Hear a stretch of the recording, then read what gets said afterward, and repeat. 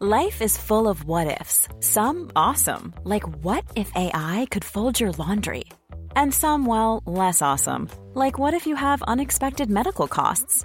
United Healthcare can help get you covered with Health Protector Guard fixed indemnity insurance plans. They supplement your primary plan to help you manage out-of-pocket costs. No deductibles, no enrollment periods, and especially no more what-ifs. Visit uh1.com to find the Health Protector Guard plan for you. Quality sleep is essential. That's why the Sleep Number Smart Bed is designed for your ever-evolving sleep needs. Need a bed that's firmer or softer on either side? Helps you sleep at a comfortable temperature? Sleep Number Smart Beds let you individualize your comfort, so you sleep better together. J.D. Power ranks Sleep Number number 1 in customer satisfaction with mattresses purchased in-store. And now, save 50% on the Sleep Number Limited Edition Smart Bed for a limited time. For J.D. Power 2023 award information, visit jdpower.com/awards. Only at a Sleep Number store or sleepnumber.com. This is Paige, the co-host of Giggly Squad, and I want to tell you about a company that I've been loving, Olive & June. Olive & June gives you everything that you need for a salon-quality manicure in one box. And if you break it down, it really comes out to $2 a manicure, which is absolutely insane. It's also so easy to get salon-worthy nails at home with Olive & June. The difference between how your nails used to look when you did them yourself and now with the Mani system is a complete game changer. The best thing about Olive & June, too, is it's a quick dry. Dries in about 1 minute, lasts for 5 days, and full coverage in up to 1 to 2 coats. Visit oliveandjune.com/perfectmani20 for 20% off your first system. That's oliveandjune.com/perfectmani20 for 20% off your first system. Wow. Nice. Yeah. What you're hearing are the sounds of people everywhere putting on Bombas socks, underwear, and T-shirts made from absurdly soft materials that feel like plush clouds. Yeah, that plush. And the best part? For every item you purchase, Bombas donates another to someone facing homelessness. Bombas. Big comfort for everyone. Go to bombas.com/ACAST and use code ACAST for 20% off your first purchase. That's bombas.com/ACAST. Code ACAST. When you're ready to pop the question, the last thing you want to do is second-guess the ring. At BlueNile.com, you can design a one-of-a-kind ring with the ease and convenience of shopping online. Choose your diamond and setting. When you find the one, you'll get it delivered right to your door. Go to BlueNile.com and use promo code LISTEN to get $50 off your purchase of $500 or more. That's code LISTEN at BlueNile.com for $50 off your purchase. BlueNile.com, code LISTEN. Hey, it's Paige DeSorbo from Giggly Squad. High quality fashion without the price tag. Say hello to Quince. I'm snagging high-end essentials like cozy cashmere sweaters, sleek leather jackets, fine jewelry, and so much more. With Quince being 50 to 80% less than similar brands. And they partner with factories that prioritize safe, ethical, and responsible manufacturing. I love that. Luxury quality within reach. Go to quince.com/style to get free shipping and 365-day returns on your next order. Quince.com/style. The following is a presentation of the Force Center podcast feed.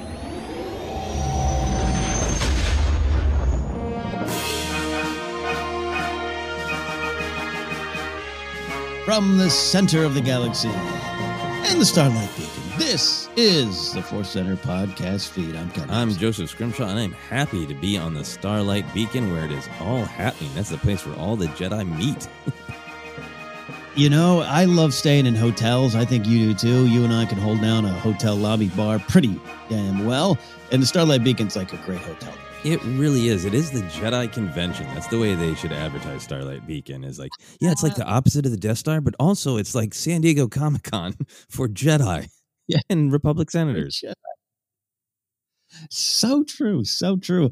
We're going to dive into Test of Courage on Thursday. It's going to be a lot of fun, more High Republic, but Joseph and I are here to discuss news, take your questions, catch up, talk about the weekends, literally the weekends of Super Bowl performance, drop an E there. We're going to get to all that shortly, but we are going to remind you first that today's podcast is brought to you by Audible. Get a free audiobook download and a 30-day free trial at audibletrial.com/forcecenter. Over 180,000 titles to choose from. for your iPhone, Android, Kindle, or MP3 player. A little bit later, we'll have our Force Center Recommends, an audiobook we think you should try out on us. And then, Joseph, we also have this offer for our friends at Force Center. That's right. We have an offer from Insight Editions. They are the publisher of a ton of great books, and in specific, great Star Wars books. Insight Edition is offering 35% off across their website with a special Force Center code. You can get your discount by entering the code FC35, or you can visit the website with this link, insighteditions.com/discount/FC35. And this week, we are recommending the Insight Editions book, Star Wars, Knitting the Galaxy. Why? Because it looks cute and beautiful. And also, my wife is a knitter, so I thought maybe I should get this book for my wife. So you can check it out with the code FC35. Love that. Check that out indeed. I think our listener, Christy McGee, big knitter and needlepointer. So maybe we need that Star Wars needlepoint book, but you can also start with knitting as well. There you go. Check it out. We'll have the audiobook a little bit later. Joseph, this was the Superb Owl Weekend, the big game, the copywritten trademark championship contest. You actually sat down and watched a little bit as well. A lot to comment on. How was your weekend? Yeah, it was a good weekend. Busy week with lots of different projects, which is a good thing. Lots of writing things moving forward, which is fun and nice in this very difficult time. To have anything that gives you even the illusion of forward movement is lovely and welcomed. And then, with the Super Bowl, we've talked about it before. I was thinking about 3 years ago, you and I watched the Super Bowl together because we're waiting for the Solo trailer, which is just bonkers that was 3 years ago. But, I'm not a huge sports guy. I dabbled in playing soccer as a kid, but I was never great at it. Briefly interested in the Twins, but then no one else around me was interested in the Twins either. The sports team, the Twins. Obviously always interested in the Skywalker twins. But I always really like watching the Super Bowl, partially just to kind of feel connected and stay connected to such a big part of our culture. Good, bad, or otherwise, sports is a huge part of our culture. And I always like watching the Super Bowl. And this year it felt like I really wanted to watch to just have that sense of community and connection. Social media obviously can be super snarky. Sometimes I think even when I agree with lots of opinions on social media, it can be overwhelming that they are so often expressed from a point of anger, even when I agree with the opinions. So I wasn't sure what to expect, and it was a really nice time to just feel a little bit of a sense of connection of so many people tuning into the same event. I think there were a lot of fun jokes and fun observations about the commercials. That's kind of become a good joke that you watch the Super Bowl for the commercials, but it is also really like this fascinating study of all of these, corporations or somebody who has scraped together, a smaller company who has scraped together a ton of money to take their big shot. And it is a really interesting snapshot of the companies that want our money. What do they think America is? Who do they think we are? What do they think is going to appeal to us, It is really interesting. And I have... I've never found a Super Bowl commercial entertaining.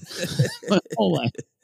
It's my little snarky thing. The Bud Bowl when I was a kid, when the football bottles with helmets would play. Like, and look, there's been funny moments. I'm not sitting there to be a hater or anything, but I've always just been amazed. I don't think any of them are funny. And I saw one of your tweets that really encapsulates why I don't like them. They're just, what celebrity can we wedge into this pistachio commercial or this vacuum cleaner commercial? But your point, like the Springsteen one, I love Springsteen. I didn't mind anything that was being said in that commercial, but it's like, America's going to come together for a $80,000 Jeep. I'm like, I don't get any of it. I tuned out the Springsteen one, was writing a joke about a different commercial. And then when people were upset about it, I went back and watched it. And I definitely had some concerns about it, including regardless of the message, it still ends with, and buy a Jeep. I think the one I liked this time around that tickled me because it was just so weird was the digital Uncanny Valley Samuel L. Jackson yelling at gamers. It just starts with gamers. And there's the Star Wars connection to me of, I appreciate many of his roles and his great performances, but he is Mace Windu to me up to a point, and I felt like he was yelling at Anakin, and it was great. Yeah. No, it's all fun, and it's fun to be a part of something too. I mean, something that's dare I say lighter. There's always, in a sense of it's a sporting contest, and the game itself was okay. I think I'm a sports guy too, but like Tampa Bay, they did so good they turned it all boring, and Kansas City's got a good ball club, all those kind of things.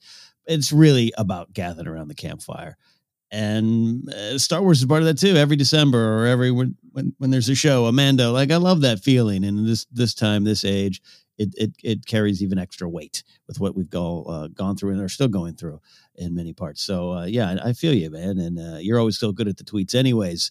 I can't believe that was 3 years ago. I know. You my apartment, and I didn't have a table yet, so we had to like sit on you had to like eat some food on like a crate or something. Yeah, no, I think it was like a crate from Target, and we had you made some meat of some kind, and it was great. Meat. There you go. So that is good. Yeah, that is good. And it's like I understand. I don't try not to caveat too much, but I do caveat a lot. That's a caveat of a caveat. There's a lot of things swirling around the Super Bowl that are real big, real life issues, and I do recognize those, and I am concerned about many of those issues. But I also wanted to focus on the fact that we are all connected, and it was fun to feel that connection, even though some of those points of connections means there are problems and we need to work through them. Yeah, it's okay to caveat. I think I was on a Twitch stream recently, and someone said, Ken, I think you're gun shy from social media. You always seem to like don't want to double down on opinion or something like that. And I was like, well, no, I'm also just accounting for other people. Yes, I think that is a fine thing. I'll double down on that opinion. I think it is just fine to be strong in your own opinion while also trying to keep in mind the perspective of others. It's a little Star Wars thing. So did you any Star Wars other than Sam Jackson yelling at gamers? Any other Star Wars? No, this is honestly, I didn't have many Star Wars adventures because my main Star Wars adventure this week was reading A Test of Courage and thinking a lot about that. So we'll be talking about that for the Test of Courage review. And I read the next couple of High Republic comics. So all that stuff. I did have a weird Star Wars related dream last night. I think it was probably from watching the Super Bowl and focusing on all these celebrities. And, there's been so much speculation about WandaVision. It's really interesting to have that sort of MCU is very different from Star Wars, but very similar in the way it gets discussed and analyzed in a lot of ways. So I think that was on my mind. But I had a dream that Grogu had a Twitch channel. And I think he was like taking questions, but it was just Grogu doing Grogu stuff. He wasn't answering. He wasn't speaking. He was just like playing it with things and kind of mewling at the camera. And like, it was a dream. So it went off into weird logic spaces, but that was like the part of it that was I could center on like, Grogu has a Twitch channel and everybody seems to love it, even though he's totally unresponsive to his fans. Yeah. It's like a good Twitch streamer. That's great. How about yourself? Did you have any specific Star Wars or non-Super Bowl life adventures? Yeah, a little bit. I mean, taking some time for myself and trying to just slow down and doing a lot of things and getting prep for Force Center and this and that and recording podcasts. So I tried to slow down this weekend. But, you and I, we're studying up on Test of Courage. Going to cover that on Thursday. Great read, a lot of fun. And then I got all my comics from my shop mailed out to me. And you and I have talked about, I know you're doing a little digital, but like just to keep up the High Republic comics, I might need to go digital at least on that run. But I finally got the whole huge stack. So I got the first issue of High Republic, but I also caught up on the Vader comic. And this deserves maybe another podcast. I'm not liking it. Oh, wow. So I forced myself to sit and just like get through it. It's fine. I'm working through why. And that's the Force Center way too, of not just going, fist on table. I don't like it. I'm trying to figure out why it's not connecting with me as far as what's being presented and the connections, because there's a lot of Rise of Skywalker connections, a lot of prequel connections, and I'm there for all that kind of stuff. It's not hidden with me. So I sat there last night reading all of them, going, all right, I'm going to have to figure out why, and give it also the chance to continue to grow on me, and also reread them, all those kind of things. But that was kind of a Star Wars. Yeah, absolutely. I read the first arc of the Vader comic, dealing with immediate, post Empire Vader reactions. But you're getting into like what, the second, third arc? It's like I'm up to. I think there's 10 issues now, and I'm up to issue 9. I have to go maybe pick that one up. and look, I didn't spoil it for anyone, but you got Ochi of Bastoon, you got the Eye of Webbish Bog, all these things, and it's good stuff. It's just not hitting, and I don't know why. Ooh, well, I don't know. This will be fun to examine together at some point. Yeah, we'll see where it goes. But did that. Other than that, I've been watching Deadwood again, the old HBO show, and I love that show. Grace has not seen it before, so we're going through it, and without a doubt, watching Deadwood has made me decide, I'm going to fire up Red Dead Redemption 2 again. But I'm not replaying it. I'm just going into my completed story where my character is. And Joseph, I'm just literally going around the land and saying hi to people, stopping, playing some poker, eating and leaving and going to the next town. I'm not doing anything. And I'm not even running fast. I'm not taking a train. I'm slowly going over the hillside if it's raining. So I'm taking a nap. Like, I don't know what's happening. You're just moseying on a horse, right? It's so relaxing to me. Yeah. Go ahead, please. It's amusing to me, but it's just like literally that's all I'm doing. I'm going from town to town. I picked up one bounty and I didn't kill the guy. I put a rope on him and I brought him back to town because I wanted to be nice. Like it's been fun. It's been relaxing. A little zen. Yeah. Well, I think it makes a lot of sense in a time where we can't just mosey around and go into bars that you might want to do that on a horse in Old West times. I don't know. I've also just been kind of thinking through for myself. I think I know this is going on for me. I assume it's going on for other people as well, that there's this weird contrast between there's a similarity to our days because of pandemic for a lot of us, but also because of the way we consume media and the way we take on lots of different ideas and different projects, that there's a real peace in just doing kind of one thing for as long as possible, because your mind is just on one thing. And I know I'm trying to find ways and times to do that, where it's just like, I'm going to pick one media and I'm just going to watch Doctor Who today, or I'm just going to be in Star Wars land today, or in a video game. Like, that just sounds so great to just be, this is where I am. I'm in the Old West and I'm going to stay here. Yeah. I think there's a lot there. And the weird thing about the bar, you might be right, because I love that part of the game. But like, I am going from town to town to every bar, and I'm just sitting playing around and having some chicken or a peach cobbler, and just sitting in the bar as this video game character. It's real. I think you're right. Yeah, I mean, I would be happy if, I know like there's versions of like Grand Theft Auto, right? That's like super accurate to Los Angeles. Like, I would be happy to play that with like out any of the violence and just be like, I'm just gonna go to Musso and Frank and have a cocktail.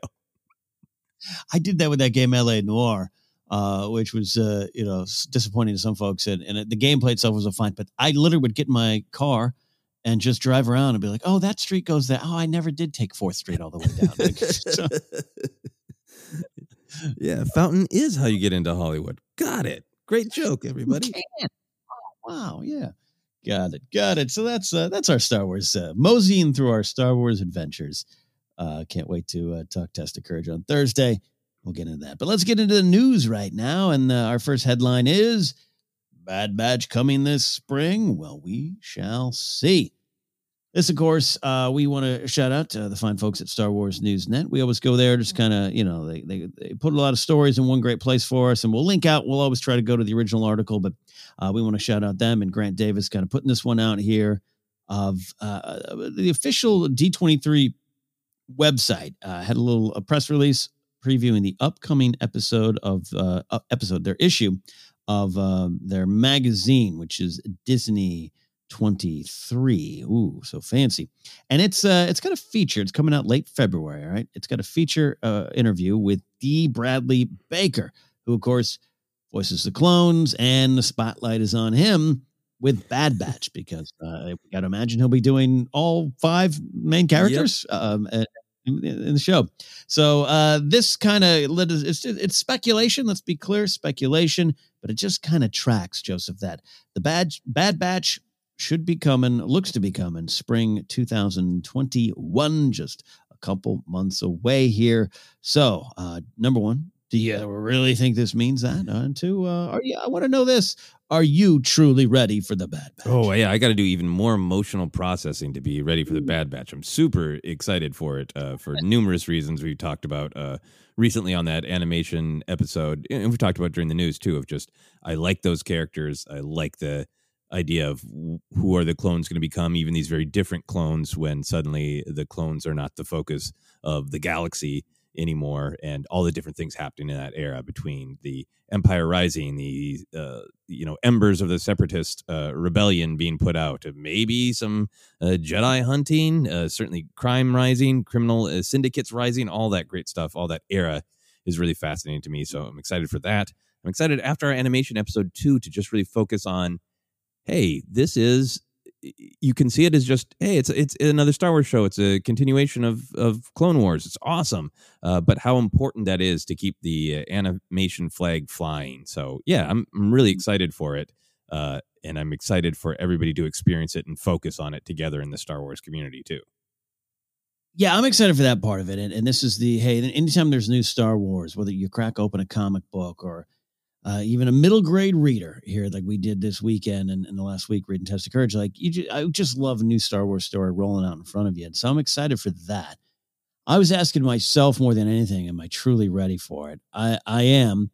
I got to gear up a little bit to, that communal experience can be a rose with a prickly thorn every now and then.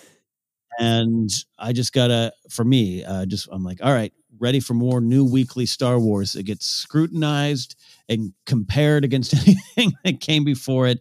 And I'm ready this time. I'm going to approach it with a good, positive heart. Yeah. And not worry about that. And Mando kind of got me down a little bit in Mando season 2 at times. And it maybe colored some of my view of the show at times. And it's always nice to move away from when the show's on air and you can kind of really process what you enjoyed about the show, which I am and already have done with Mando 2. But that's part of it, too, of just like, all right, here we go. Weekly Star Wars. I'm ready for the conversation, Joseph. Yeah, I mean, we're in such an interesting time of it shifting, right? Because I think this focuses on Mando for lots of reasons, but one of it being it is, the live action banner carrier for Star Wars right now. And it does seem like, I don't remember there being a lot of, well, no, there was. You're right. I was going to say for Clone Wars Season 7, I didn't remember a lot of negativity, but you're right. There was some, this is so much better than X, Y, or Z, other Star Wars. Yes. So hopefully Bad Batch will be different enough that it doesn't cause as many of those comparisons, but I will brace myself right there along with you to enjoy it for what it is, and then also realize that, a lot of people do just want to discuss things based on comparison instead of just enjoying it as another piece of the tapestry of Star Wars. Yeah, I'm going to try really hard because it's even this weekend I've started to see articles of what WandaVision does that Star Wars fails at. Like I'm starting to see that. No shocker, right? Absolutely no shocker. And I just got to know that that's always going to be there. That always was there. I've got to choose and do a better job for myself to go towards the light. And, let Bad Batch stand on its own merits. Maybe it's great. Maybe it isn't as good as we want it to be. Who knows? We'll find out. And then I can tap into that joy of, hey, new Star Wars stories. This is going to be fun. Yeah, absolutely. And I am really curious to see kind of what the level of focus, it will invite. I really believe this spring date because, I was chatting with my friend Ken Plume, who I've mentioned before, a podcaster. He's the fella who brings me to Dragon Con, great guy all around. And we were talking about how fascinating this year is for the Disney Plus rollout to see how much Disney is going to want to allow different things to shine. Because, right now, WandaVision is driving conversation, which is great. And then we got, confirmation that Falcon Winter Soldier starts up in late March. So it makes sense to me that Bad Batch would maybe get a premiere around May 4th, which gives, the first 2 Marvel Disney Plus shows some room to breathe and room to have the focus. On the Star Wars side of things, it leaves the High Republic to be the big thing in Star Wars. So it really makes sense that Bad Batch would swoop in around that May 4th time. But at the same time, I'm also wondering, like, at some point, they're just going to want to be having as much content as possible. And it's just fascinating to me to see at what point is it, Are they going to continue to be like, we want to let this be the focus of conversation now, and then we'll put this out? Or are they going to get to that point where they don't care as much that one specific thing is the topic du jour, and they just want as much content out as possible, and we'll have 3 episodes of 3 different Star Wars shows and 2 Marvel shows all in the same weekend. Think of the podcast. Think of the podcast. That's a great point. And Disney Plus is slightly different than, say, Netflix or a Hulu or something, where it's just like, that's presented as, we are your new TV your TV package. You don't need DirecTV. You got us. You can watch live with Hulu stuff, or and you got a whole slate of shows. Many networks, CBS, NBC, all the faiths are represented. Where Disney Plus still has that view of me of just like, hey, like you said, like you and your buddy Ken are talking, like it's Mando right now, it's WandaVision, and then you want to keep those conversations. But at some point, I think you're right. I think they just go, here's what it is. Good luck, YouTube channels. Trying to find time to compare all these things, Yeah, and I'm kind of excited for that time, because then it's always these properties, a little less pressure on them. I don't think there's a ton of pressure on Bad Batch. I think you're right about the live action versus animation in the field there, but you know what I mean? Like, it'll just be one of many things right now that you could watch. Yeah. And I think in our sort of all-in Star Wars community, podcasters and podcast listeners, I think it'll be the focus, but I don't know that it will have that same level of curiosity that Mandalorian does, or that, WandaVision and Falcon and Winter Soldier do, because they're not just television shows. Any of those, they are this new, on one hand, they are the new way that entertainment and storytelling might work, and then at the same time they are shockingly old school. And there's WandaVision in particular has been driving that conversation, that it's this bold new thing of like, a movie series is now going to continue and is a weekly television show. That's just bonkers. That's so new. Oh no, wait, it's a weekly television show, and in fact it's a television show about television shows. Yeah, right. So it's fascinating stuff, and to see how Bad Batch kind of slots into this new wave of the way we enjoy our entertainment is going to be really cool to see. Cool to see indeed. And all these new shows, recognition does follow. Mandalorian got a lot of award nominations following season 1, and now it looks like that trend is going to continue. We've got the news the past week. The Mandalorian was nominated for the Best Television Show Drama for the 78th Annual Golden Globe Awards. So start paying off the critics, man. It also received nominations for the SAG and WGA Awards. No need to really dive into the specifics of that, but I wanted to ask you this question, Joseph, and follow me on this here. You're a writer. We're in this kind of world. What makes this series award worthy to us, other than Star Wars? Like, awards, that there's a specific kind of show that gets awards, and this one's getting it. Yeah. What do you think's connecting with voters for the nominating committees? Yeah, I think there are 2 things. I think one is the artistic, and one is the perception. The artistic is, I think that Mandalorian season 1 and 2 are just literally very successful drama, in that the emotional stakes are clear and high, right? What is going to happen with the child? What is Din's relationship with the child? Is the child going to be safe? Is Din going to grow and change? There's all of the fun, weird, wild Star Wars stuff. There's all the returning characters that fans get excited about seeing and covering the meaning of. But just that essential drama. I think it was Reese Witherspoon who had like some tweets of like, don't know Star Wars, but I started this Mandalorian and I can't even take it. What's going to happen to the baby? I think that there is a real power that cuts through everything else, that it is just about the clear and high emotional stakes of that relationship between Din and Grogu. Yeah, I was going to go to the those deep themes and lessons that we love to talk about, and this is what I love. I love teeing you up so you can get into the themes of award nominations. Really, it's like it's good stuff, and I think that's what's there. Where even something like the Game of Thrones early on, it became this juggernaut. It became something big and bigger than than maybe even it was, and it was pretty damn big. But I think early on, it's the little quiet, intimate moments of what the show is telling us, what the show wants us to think. And I think Mando succeeds greatly in being, you and I always use that term, tone poem early on and all that kind of stuff of just, it is really clearly more than a space fantasy. We know Star Wars is that, but for Reese Witherspoon to be like, hey, I'm invested. I don't even know what a lightsaber is.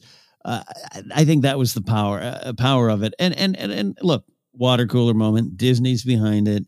To get nominated, it's a thing. There's the campaign. There's blah blah blah. Saving Private Ryan and Shakespeare's in Love. All right, we've all heard those horror stories, right? So there's a little bit of that, but I think that's why it's worthy to me. Yeah, you're tying into the big themes. Yeah. So I think there's that artistic truth that I agree with, and I think that there's evidence out in the world, anecdotally in a lot of people's lives of people who are not normally all into Star Wars are all into this artistic story. I do also wonder if there is just something about perception, because Star Wars is, in my opinion, as you and I have discussed, it's this great, strange meeting place of the absurd and the profound. It is a adventure serial B movie with bug-eyed monsters that is also based on the deepest myth and story cycles of multiple cultures. Yeah. And I think there's always that tension there. And I think some Star Wars, the world or the industry can really concentrate on it's a B movie. And I think even like with the prequels, I really feel like Lucas was really like, yeah, I know my deep themes, I know my ideas, but 2002, it's Attack of the Clones. That's the name of it, because that's where it comes from. It's not a bad thing. That's part of what this is. And really leaned into they're going to fight monsters in an arena. It's an adventure serial along with all these other ideas. And even though Mandalorian is doing all of those things, he is fighting monsters. There are weird aliens. There's fish people serving clam chowder in space. There's lots of strange, wacky, odd Star Wars things, but there's something about the tone that is so connected to Kurosawa, Sergio Leone.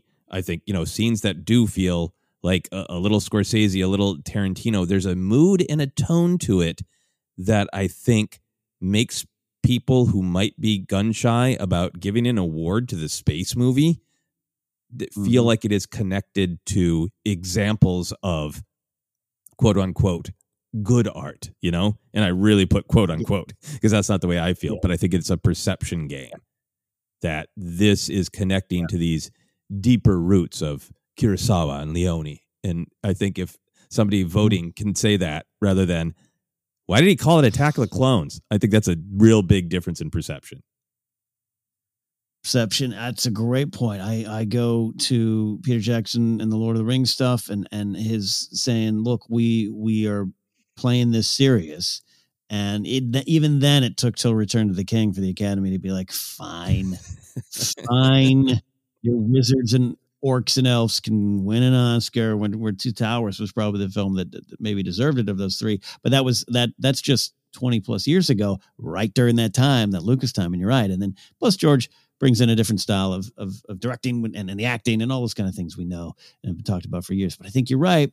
It's changed. But even then, you and I talked about last week about how animation is even viewed within the industry. You're right. Animation. Got it. It's viewed a little differently. So I think with awards, I think there's that stuffiness does exist. And I like what you're saying, perception of them going, let me tell you about what this means. Makes them feel good, and then they can vote for it. Yeah. And I mean, it is good. It's real good. That's the other thing I'll say. I think Mandalorian's real good. And that's the thing at the end of the day. It's also real good. Final story of the day. Some reports are claiming that 2 additional directors are on board for Andor. This isn't like super scoop or rumor based. It seems pretty cut and dry. Discussing Film is reporting that Ben Karen and Susanna White are joining Andor as directors. Of course, previously Toby Haynes was named as one of the directors. Tony Gilroy, the showrunner now. Karen is most known for directing 11 episodes of The Crown. He's also listed as the EP for 20 of those episodes, which sometimes can mean absolutely nothing. Sometimes it means everything. He's also directed episodes of Skins, Sherlock, and Wallander. I'm not familiar with that one, I will admit. White directed the movie, the feature-length pictures, Nancy McPhee Returns, and Woman Walks Ahead. Has several television directing credits, including Generation Kill, underrated great HBO show from a few years ago, Masters of Sex, and Billions. Nothing official, we should note, nothing official from Disney Lucasfilm. 12-episode season, still set for a mid-2022 release, or roughly. All right, any thoughts and maybe hopes for these directors and the Andor series now, Joseph? Yeah, I mean, if these directors end up being true, it's awesome to see more and more directors, more and more voices getting to play in the Star Wars galaxy. I don't know, I'm not familiar with all of these shows and movies that these directors have worked on, but just looking at them as a whole, a lot of them have a mix of, there's some action, there's some adventure in some of them, but a lot of them are about, real interpersonal drama. And that is making me feel even more that Andor is going to be true espionage, true episodes of maybe even Andor Undercover, true episodes where, there isn't a lot of action, but the tension comes from the fact that action and violence could explode at any minute, just some kind of real slow burn, high tension episodes, as well as, moments, I'm sure, of big space whiz bang adventure. But that's what it's making me feel to see the just the totality of the kinds of shows that they have worked on. Yeah, I love looking at the resumes and seeing what connects, and Andor has just from the beginning and your call of get someone from the Americans involved, whether or not Stephen Schiff stayed on or not, and doesn't really count here. But looking at The Crown, I'm not super. I know The Crown. I haven't watched The Crown, and I have to admit, occasionally, early on when I heard people talking about The Crown, I thought they were talking about that other series, The Royals, with Elizabeth Hurley. Totally different, but yeah, same time. Yeah, that thing you said of just ready to explode, interpersonal drama, ready to pew its way forward. Not that there's a lot of laser blasts in the House of Windsor, but you never. That's only close, I think. Close. Maybe they want to. So yeah, I think it's smart to pull from those kind of credits and see what they can bring there. White having the ability to manage and be in charge of features of any level is very important when you're working with something as big and unruly as it might be with Star Wars, that big galaxy, that big property. So that's good stuff. Potentially really good choices. Yeah. We'll see if it's all official. We're waiting. I love the silence sometimes. Sometimes I hate the silence. I like the Lucasfilms just like, we'll get to Andor. And we'll get there. Don't you worry. Yeah, they're working on it, and they'll make a big thing of it when it comes. And I'm still so excited about it. Just taking that step back. You putting forward all these directors made me remember to really just take that step back and remember who Tony Gilroy is. Remember the other things he's done outside of Star Wars. So much work on the Bourne series, and just imagining that Andor could basically be Jason Bourne meets Flash Gordon. It sounds pretty damn exciting to me. It does. Excited indeed for this series. We are here at Force Center. I said that as much as I could, like Yoda. All right, before we take a quick break and get to your questions, we're going to do our Force Center Recommends, an audiobook we think you should try out on us. And this one's kind of a homework assignment. It is. It's A Test of Courage by Justina Ireland. This is one of the new High Republic books. We're going to be discussing it on Thursday, so we suggest you check it out. Check it out indeed, and check it out on us by downloading your free audiobook today by going to audibletrial.com/forcecenter. Again, that's audibletrial.com/forcecenter for your free audiobook. All right, let's take a quick break. On the other side, we got some great questions from great listeners here on Force Center.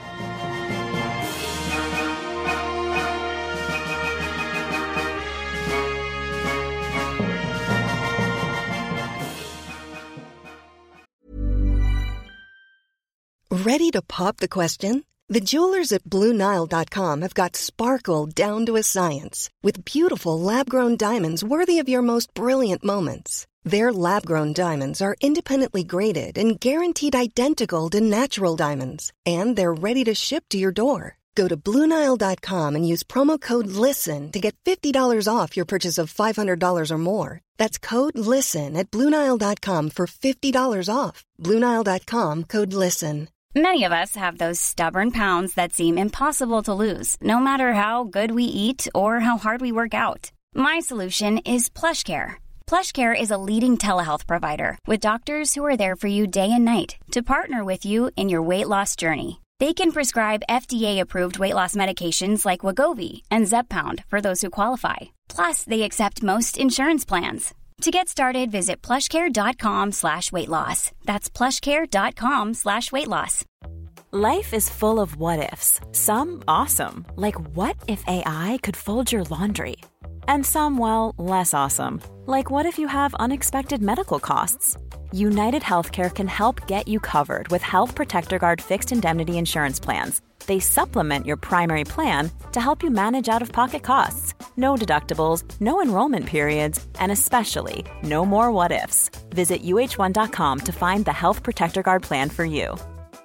Quality sleep is essential. That's why the Sleep Number Smart Bed is designed for your ever-evolving sleep needs. Need a bed that's firmer or softer on either side? Helps you sleep at a comfortable temperature? Sleep Number Smart Beds let you individualize your comfort, so you sleep better together. J.D. Power ranks Sleep Number number 1 in customer satisfaction with mattresses purchased in-store. And now, save 50% on the Sleep Number Limited Edition Smart Bed for a limited time. For J.D. Power 2023 award information, visit jdpower.com/awards. Only at a Sleep Number store or sleepnumber.com. Wow. Nice. Yeah. What you're hearing are the sounds of people everywhere putting on Bombas socks, underwear, and T-shirts made from absurdly soft materials that feel like plush clouds. Yeah, that plush. And the best part? For every item you purchase, Bombas donates another to someone facing homelessness. Bombas. Big comfort for everyone. Go to bombas.com/ACAST and use code ACAST for 20% off your first purchase. That's bombas.com/ACAST. Code ACAST. Hiring for your small business? If you're not looking for professionals on LinkedIn, you're looking in the wrong place. That's like looking for your car keys in a fish tank. LinkedIn helps you hire professionals you can't find anywhere else, even those who aren't actively searching for a new job but might be open to the perfect role. In a given month, over 70% of LinkedIn users don't even visit other leading job sites. So start looking in the right place. With LinkedIn, you can hire professionals like a professional. Post your free job on linkedin.com/people today.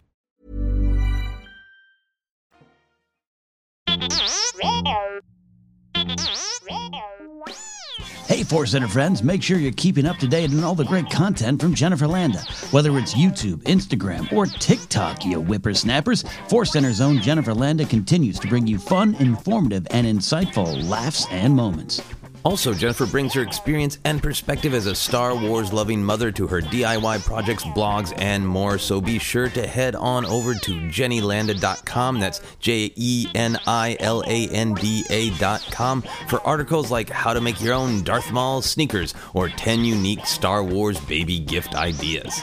Follow Jen on Twitter and Instagram at Jennifer Landa and on TikTok as Jennifer Landa 1138.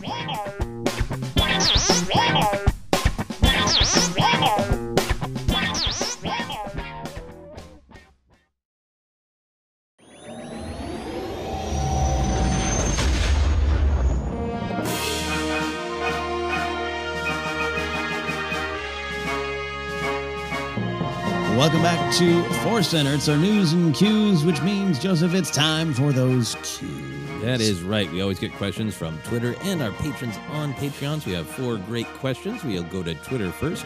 Our first question comes from Katia Barga. And Katia says, do you think there is any chance to see Grogu and Luke training? Where do you go with this, Ken? What's your just first emotional gut instinct? Yes. Solid. Why? In other media, I think. I mean, first of all, at this point, I don't put anything past the show. And I mean that in a good way, by the way. It's not like they're pulling tricks. And especially now that Favreau has said, and you and I don't think we've taken a deep dive into this on Force Center. We wanted to maybe avoid the bigger conversation around it. But that news, it was that was from Favreau of like, yeah, we didn't really plan on Luke. The writing just kind of took it there. So Dave and John more specifically in this case could be like, yeah, it'd be nice. Let's just do Luke and Yoda or Grogu training. Sure, why not? So I don't want to bet against it, but I do think another this would be a great comic, Luke and Grogu, the training days. Yeah, I am totally in the same place with you. My gut instinct is absolutely yes, and I think there's this big question of, is it going to make sense in the story for the television show The Mandalorian to come back around to seeing Din and Grogu meet again on screen? Or is it going to show up somewhere else? But it's just too interesting of an idea to not be, seen at some point. It's something that I think fans would be too excited about. So I think I lean toward the instinct that Din and Grogu will see one another again before Din's adventures are over. It just feels like that was the show so much, and it makes sense that Din would have learned a lot from Grogu and now be going off on this next step of his journey is the accidental holder of the Darksaber. And what does that mean? And having to deal with the armor and the truth of the way he was raised. He's got a lot of adventures to have, but it feels right to me that his adventure will bring him back to Grogu in some way. Whether that, whether or not that means we see Luke and Grogu training in the show, I don't know. I think it really depends on if the rest of the storytelling moves in that way. But I think this is the other thing that this excites me about is even if the storytelling goes in a certain direction and it doesn't make sense to see that or to literally see Din and Grogu reconnect in the show, there's just no way that somebody at some time, even if it's 20 years from now, is not going to go, I want to do that animated series of Luke and Grogu training. I want to do that comic book. I want to do that young adult book that fills in that story. Star Wars has such a grand tradition of, fans and creators who become a part of the thing that they loved. There's no way that somebody is not going to insist someday on, please, I have an idea for why it would be meaningful, why it would add to the tapestry of Star Wars. We need to see that training. I think it's going to happen someday in some way eventually. I have faith. I have a lot of faith in that indeed. Be fun. Maybe a video game. Yeah. Just Grogu. But like an old side-to-side crawler. Scrolling. Oh, man. Scrolling. I would love that. Yeah. I would pay good money to just be able to just smash the A button and see if I can get Grogu to lift a rock without turning to the dark side. That would be great. I would love that. We'll see how the story goes. I also think that there's some great storytelling. Obviously, we want to find out, where does Grogu end up? Is Grogu piloting one of those ships at the end of Rise of Skywalker? Or is he chilling in Mortis, or does he go back to Yothon or the imaginary planet that we've created where his species comes from? We don't know. So there's the completing of Grogu's story. It's also just this really interesting part of Luke's journey to me that what I find most fascinating about his appearance in Mandalorian is how focused Luke is on training and mastery is the answer to everything. That's what this, that's how Luke felt he failed, is by not completing his training and not being serious-minded enough. And then we have him thinking that Grogu will only be safe if he's trained.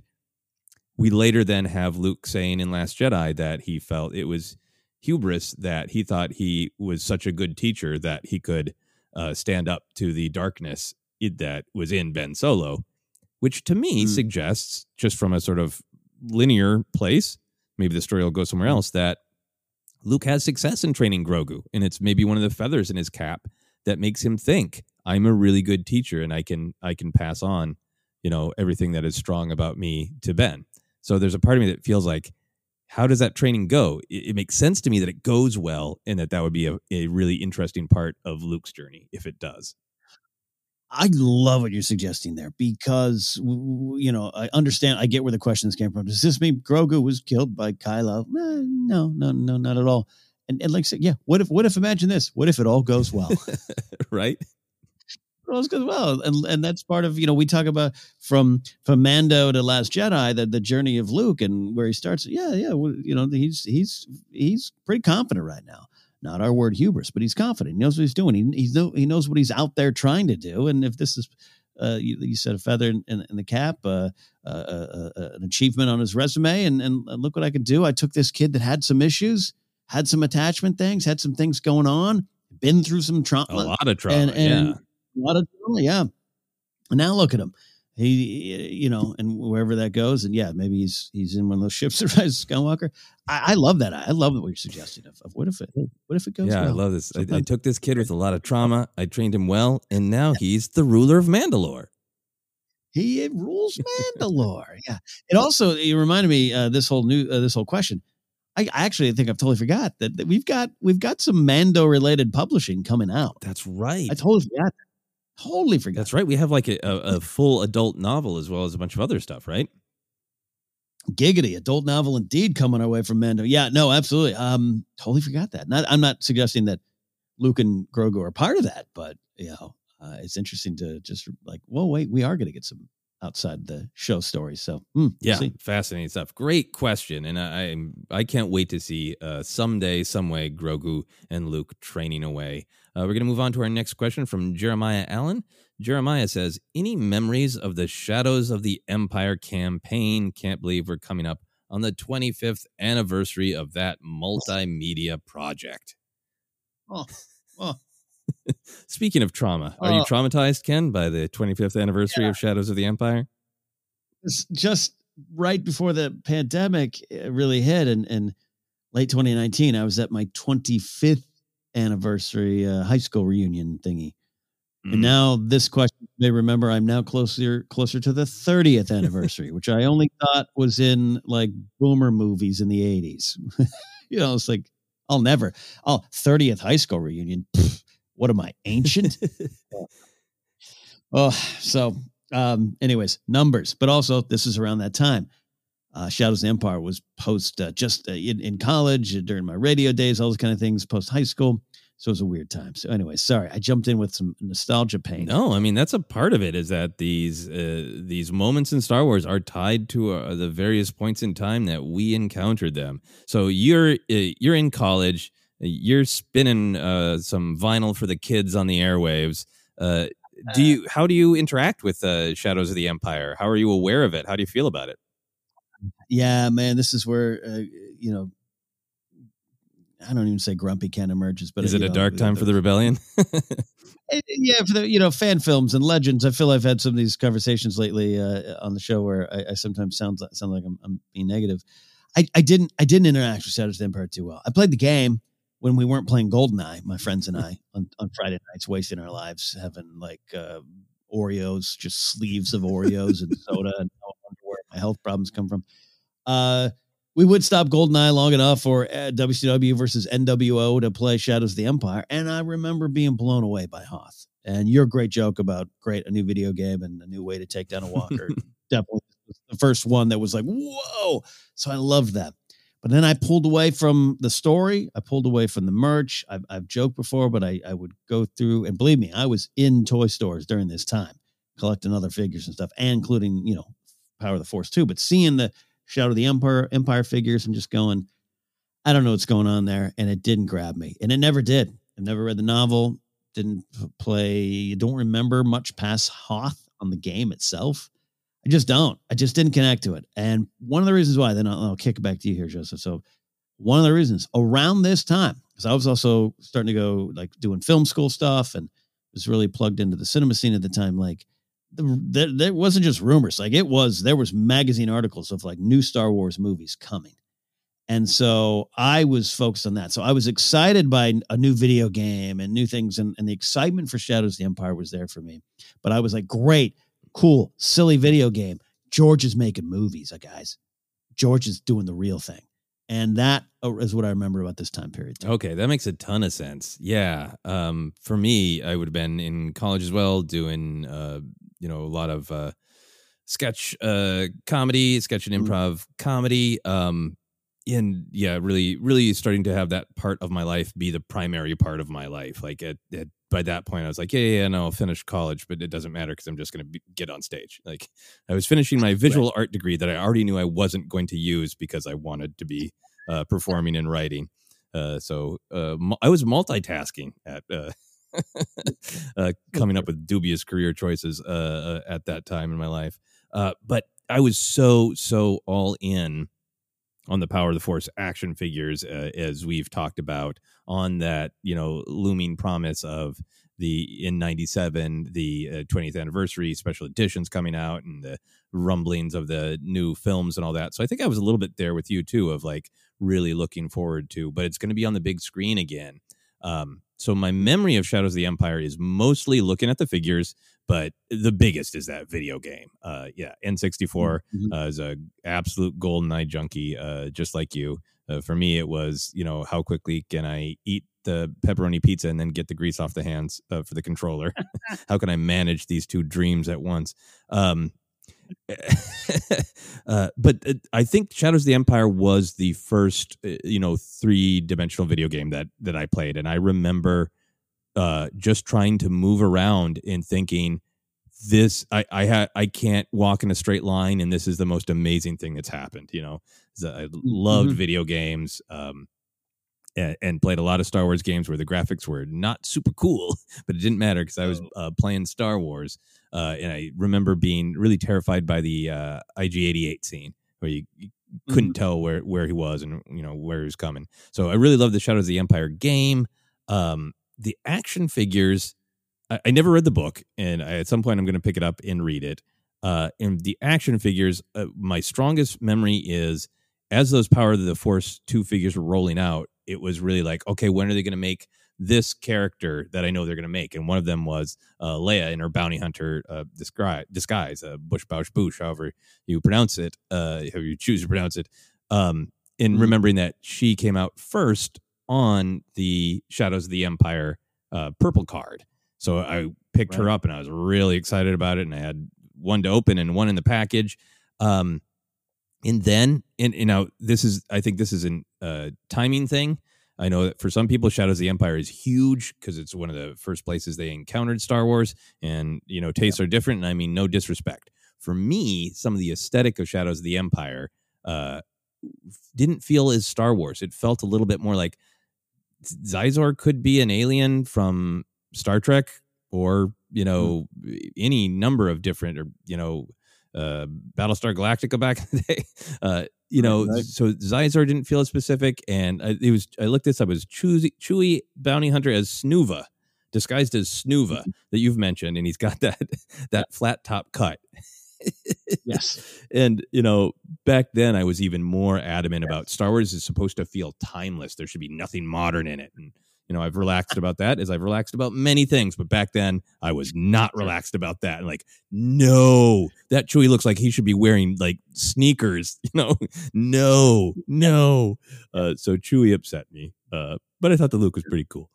So I have really mixed memories. I didn't fully engage with it, but I was really happy that it was there. I was happy that it was a part of the clear renaissance of Star Wars, in that there was more to come. And in retrospect, as I get older, I am just fascinated by the decision to do this. Of let's do this campaign that is everything but a movie is fascinating.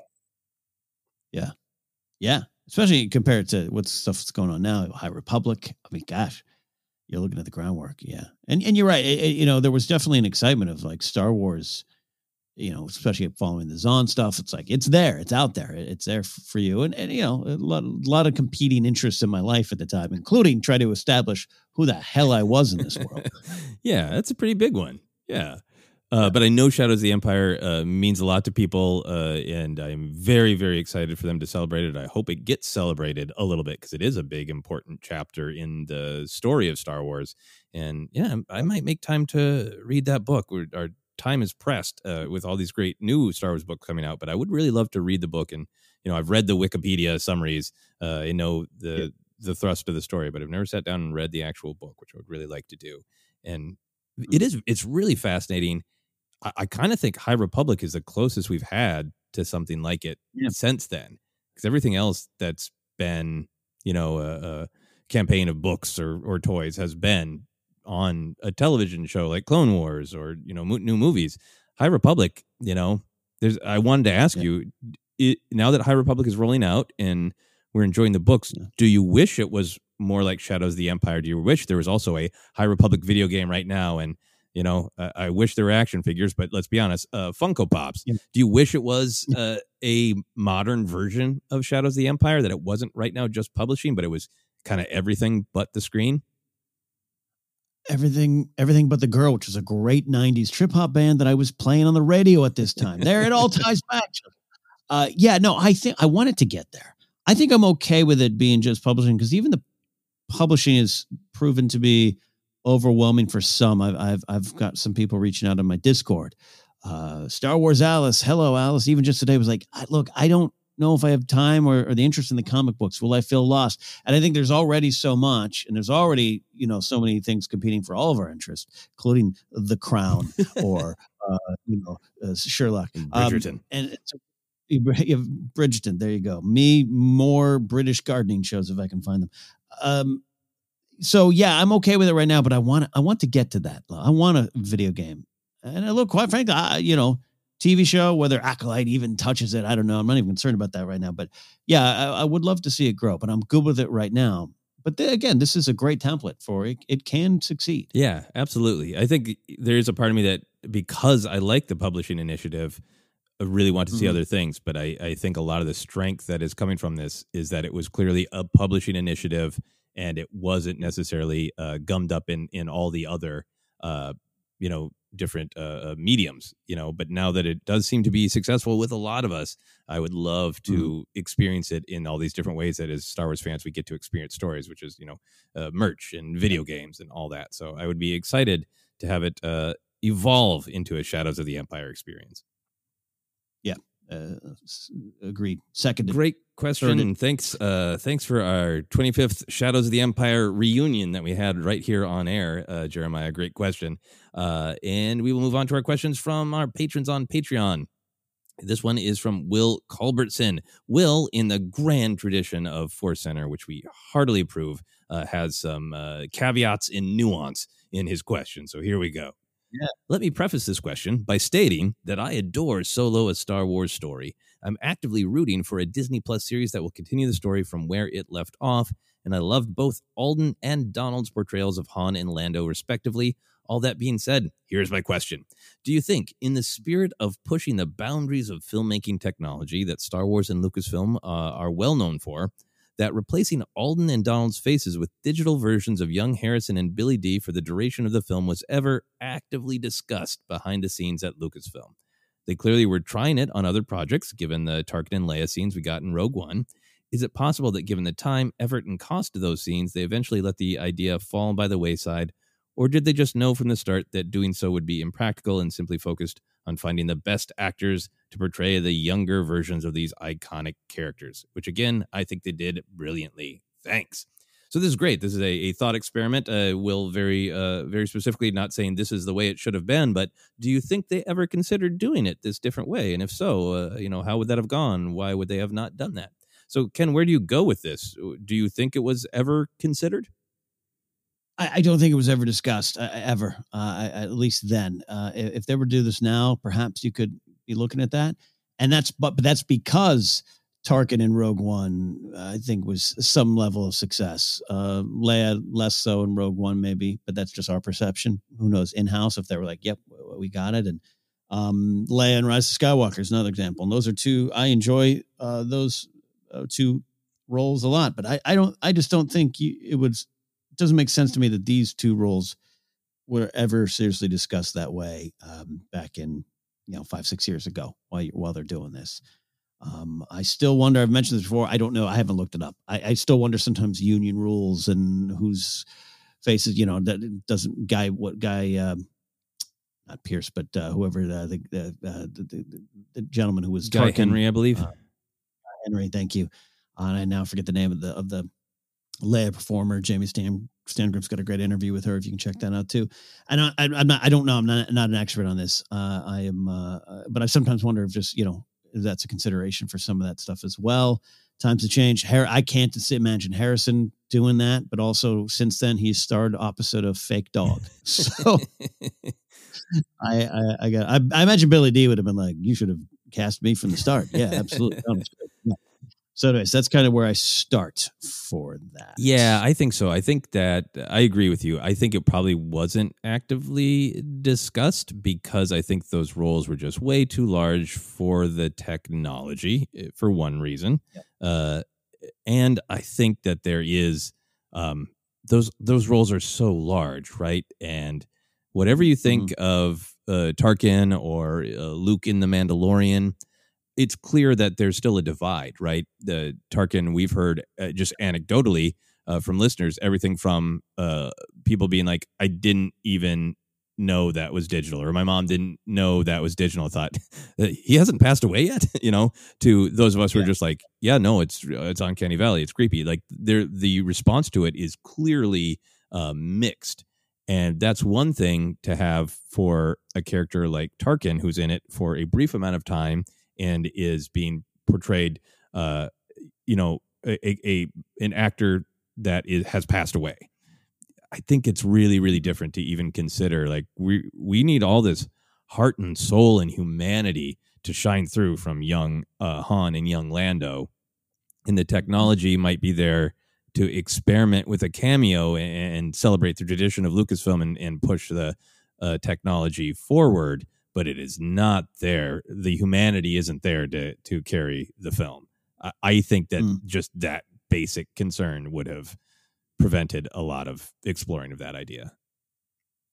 Yeah, and I think, jokes aside, but Harrison Ford have been like, no, give it to some kid and have him make some choices. Like he's all in on that kind of stuff, and I still think whether or not you like Solo or not, and Will clearly does. I don't know if it's because I was such a fan of the Young Indiana Jones Chronicles TV show where I'm like, yeah, no, that's Sean Patrick Flannery. It's not Harrison Ford.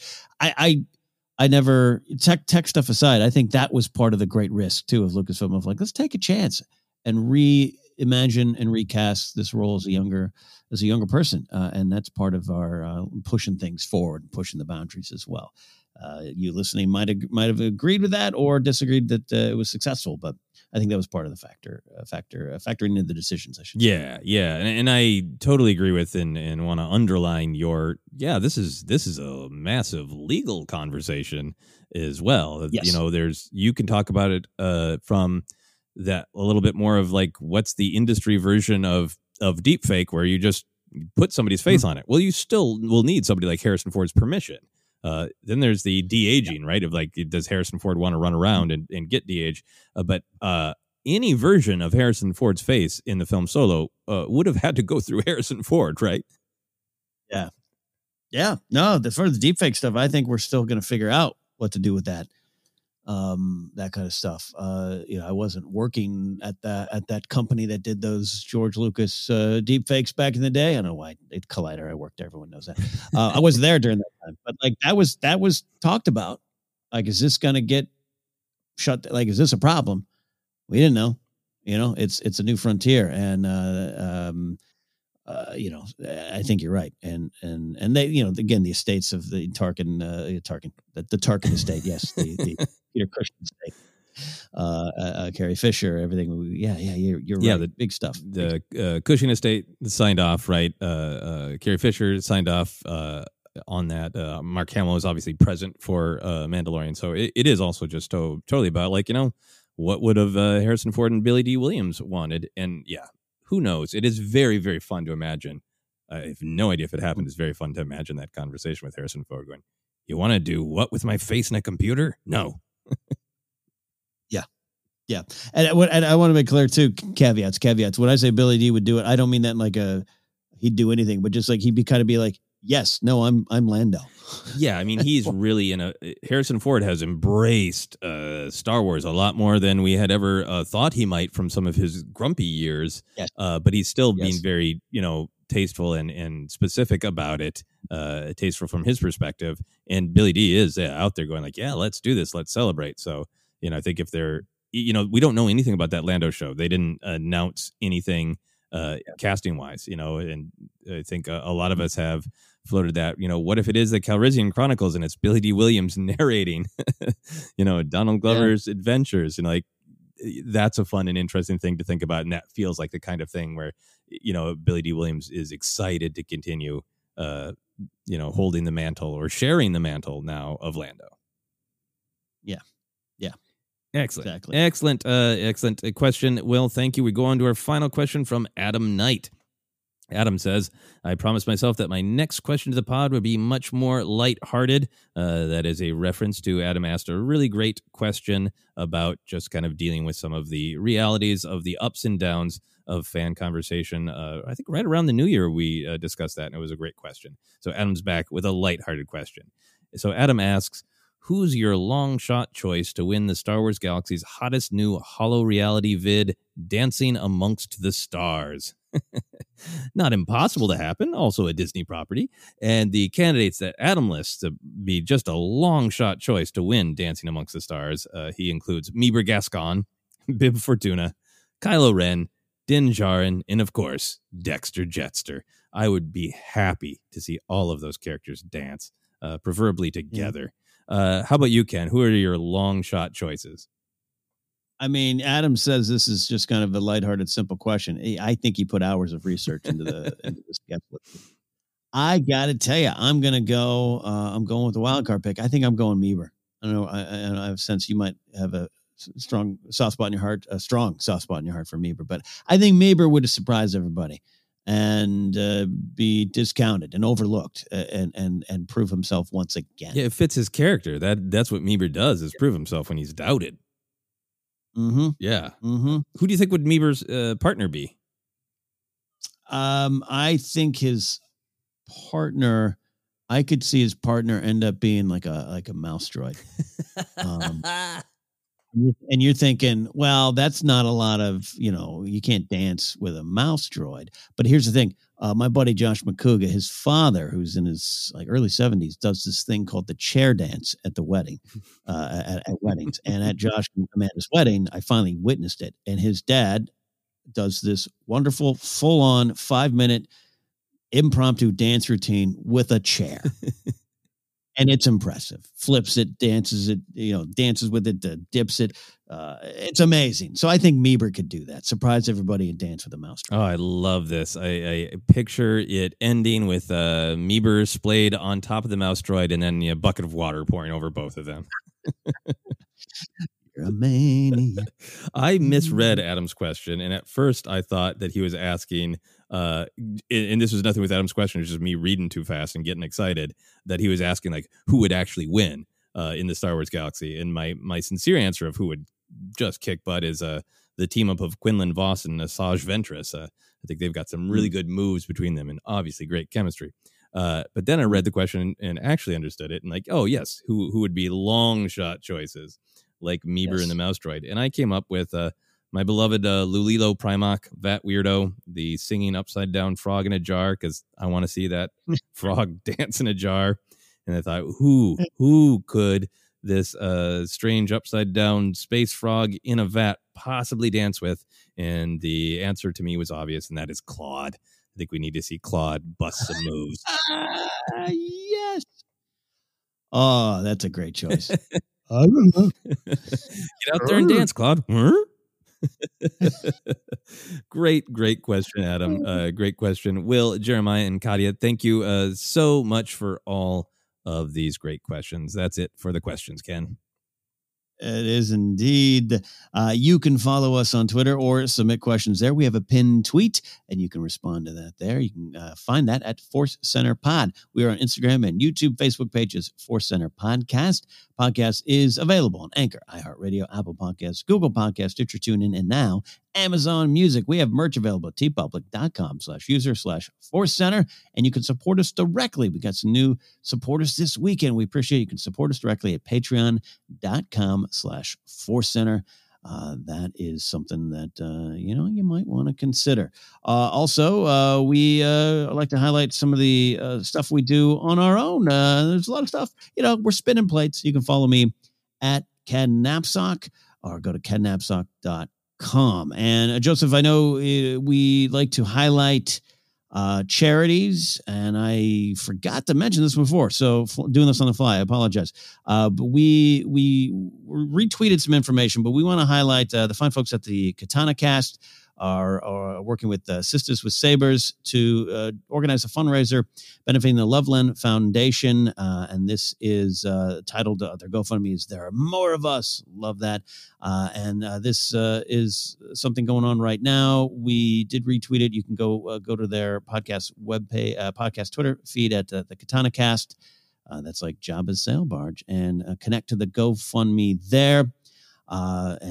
This is a great little thing going on. It's a nonprofit organization offering access to therapy and other mental health services to communities of color, particularly to Black women, girls, cis, or trans, who might not have access to benefit from these services. Otherwise, 100% of the donations will go towards this cause. So we just wanted to highlight that as well. Yeah, I think that's great. Thank you so much for highlighting that, Ken. And if you want to find that link, you can just scroll back. It wasn't that long ago, like within the last week, that we retweeted it. So it's right there on our Force Center Pod Twitter as well. For my own adventures, you can find me Twitter and Instagram at Joseph Scrimshaw, and you can go to my website, josephscrimshaw.com, for all my other comedy adventures. In particular, this coming Sunday, as we're recording, is Valentine's Day, and I am doing a comedy variety scavenger hunt online show with my friends, the Double Clicks. The Double Clicks will do some great music and comedy. I'm going to say some comedy words, and then we got several different funny couples from the entertainment world to do a weird scavenger hunt in their home, for Valentine's Day. So if you're interested in that, there are tickets on the very front of my website, josephscrimshaw.com. Check out the very front of the website. Speaking of jargon from 1996. I have the front of a website as well. You got to work on your front page, everybody. Work on your front page. Oh, man. That is it for this week. Fun episode. Thanks for your questions, everyone out there. Really appreciate them. Fun news. We are going to be diving into A Test of Courage on Thursday. So if you need to finish up the book, go check out that Audible trial link if you want, or just maybe if you have the hard copy. Quick read, get through it. A lot of fun. Can't wait to discuss it. So that is it for this week. We'll see you all here on Foresight.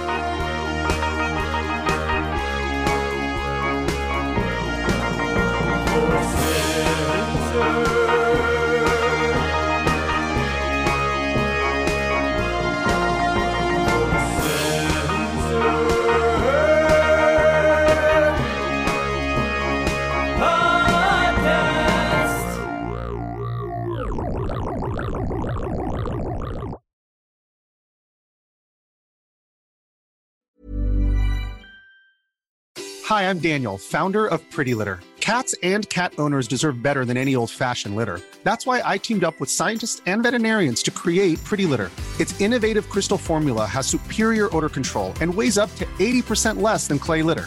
Pretty Litter even monitors health by changing colors to help detect early signs of potential illness. It's the world's smartest kitty litter. Go to prettylitter.com and use code ACAST for 20% off your first order and a free cat toy. Terms and conditions apply. See site for details. Even when we're on a budget, we still deserve nice things. Quince is a place to scoop up stunning high-end goods for 50 to 80% less than similar brands. They have buttery soft cashmere sweaters starting at $50, luxurious Italian leather bags, and so much more. Plus, Quince only works with factories that use safe, ethical, and responsible manufacturing. Get the high-end goods you'll love without the high price tag with Quince. Go to quince.com/style for free shipping and 365-day returns.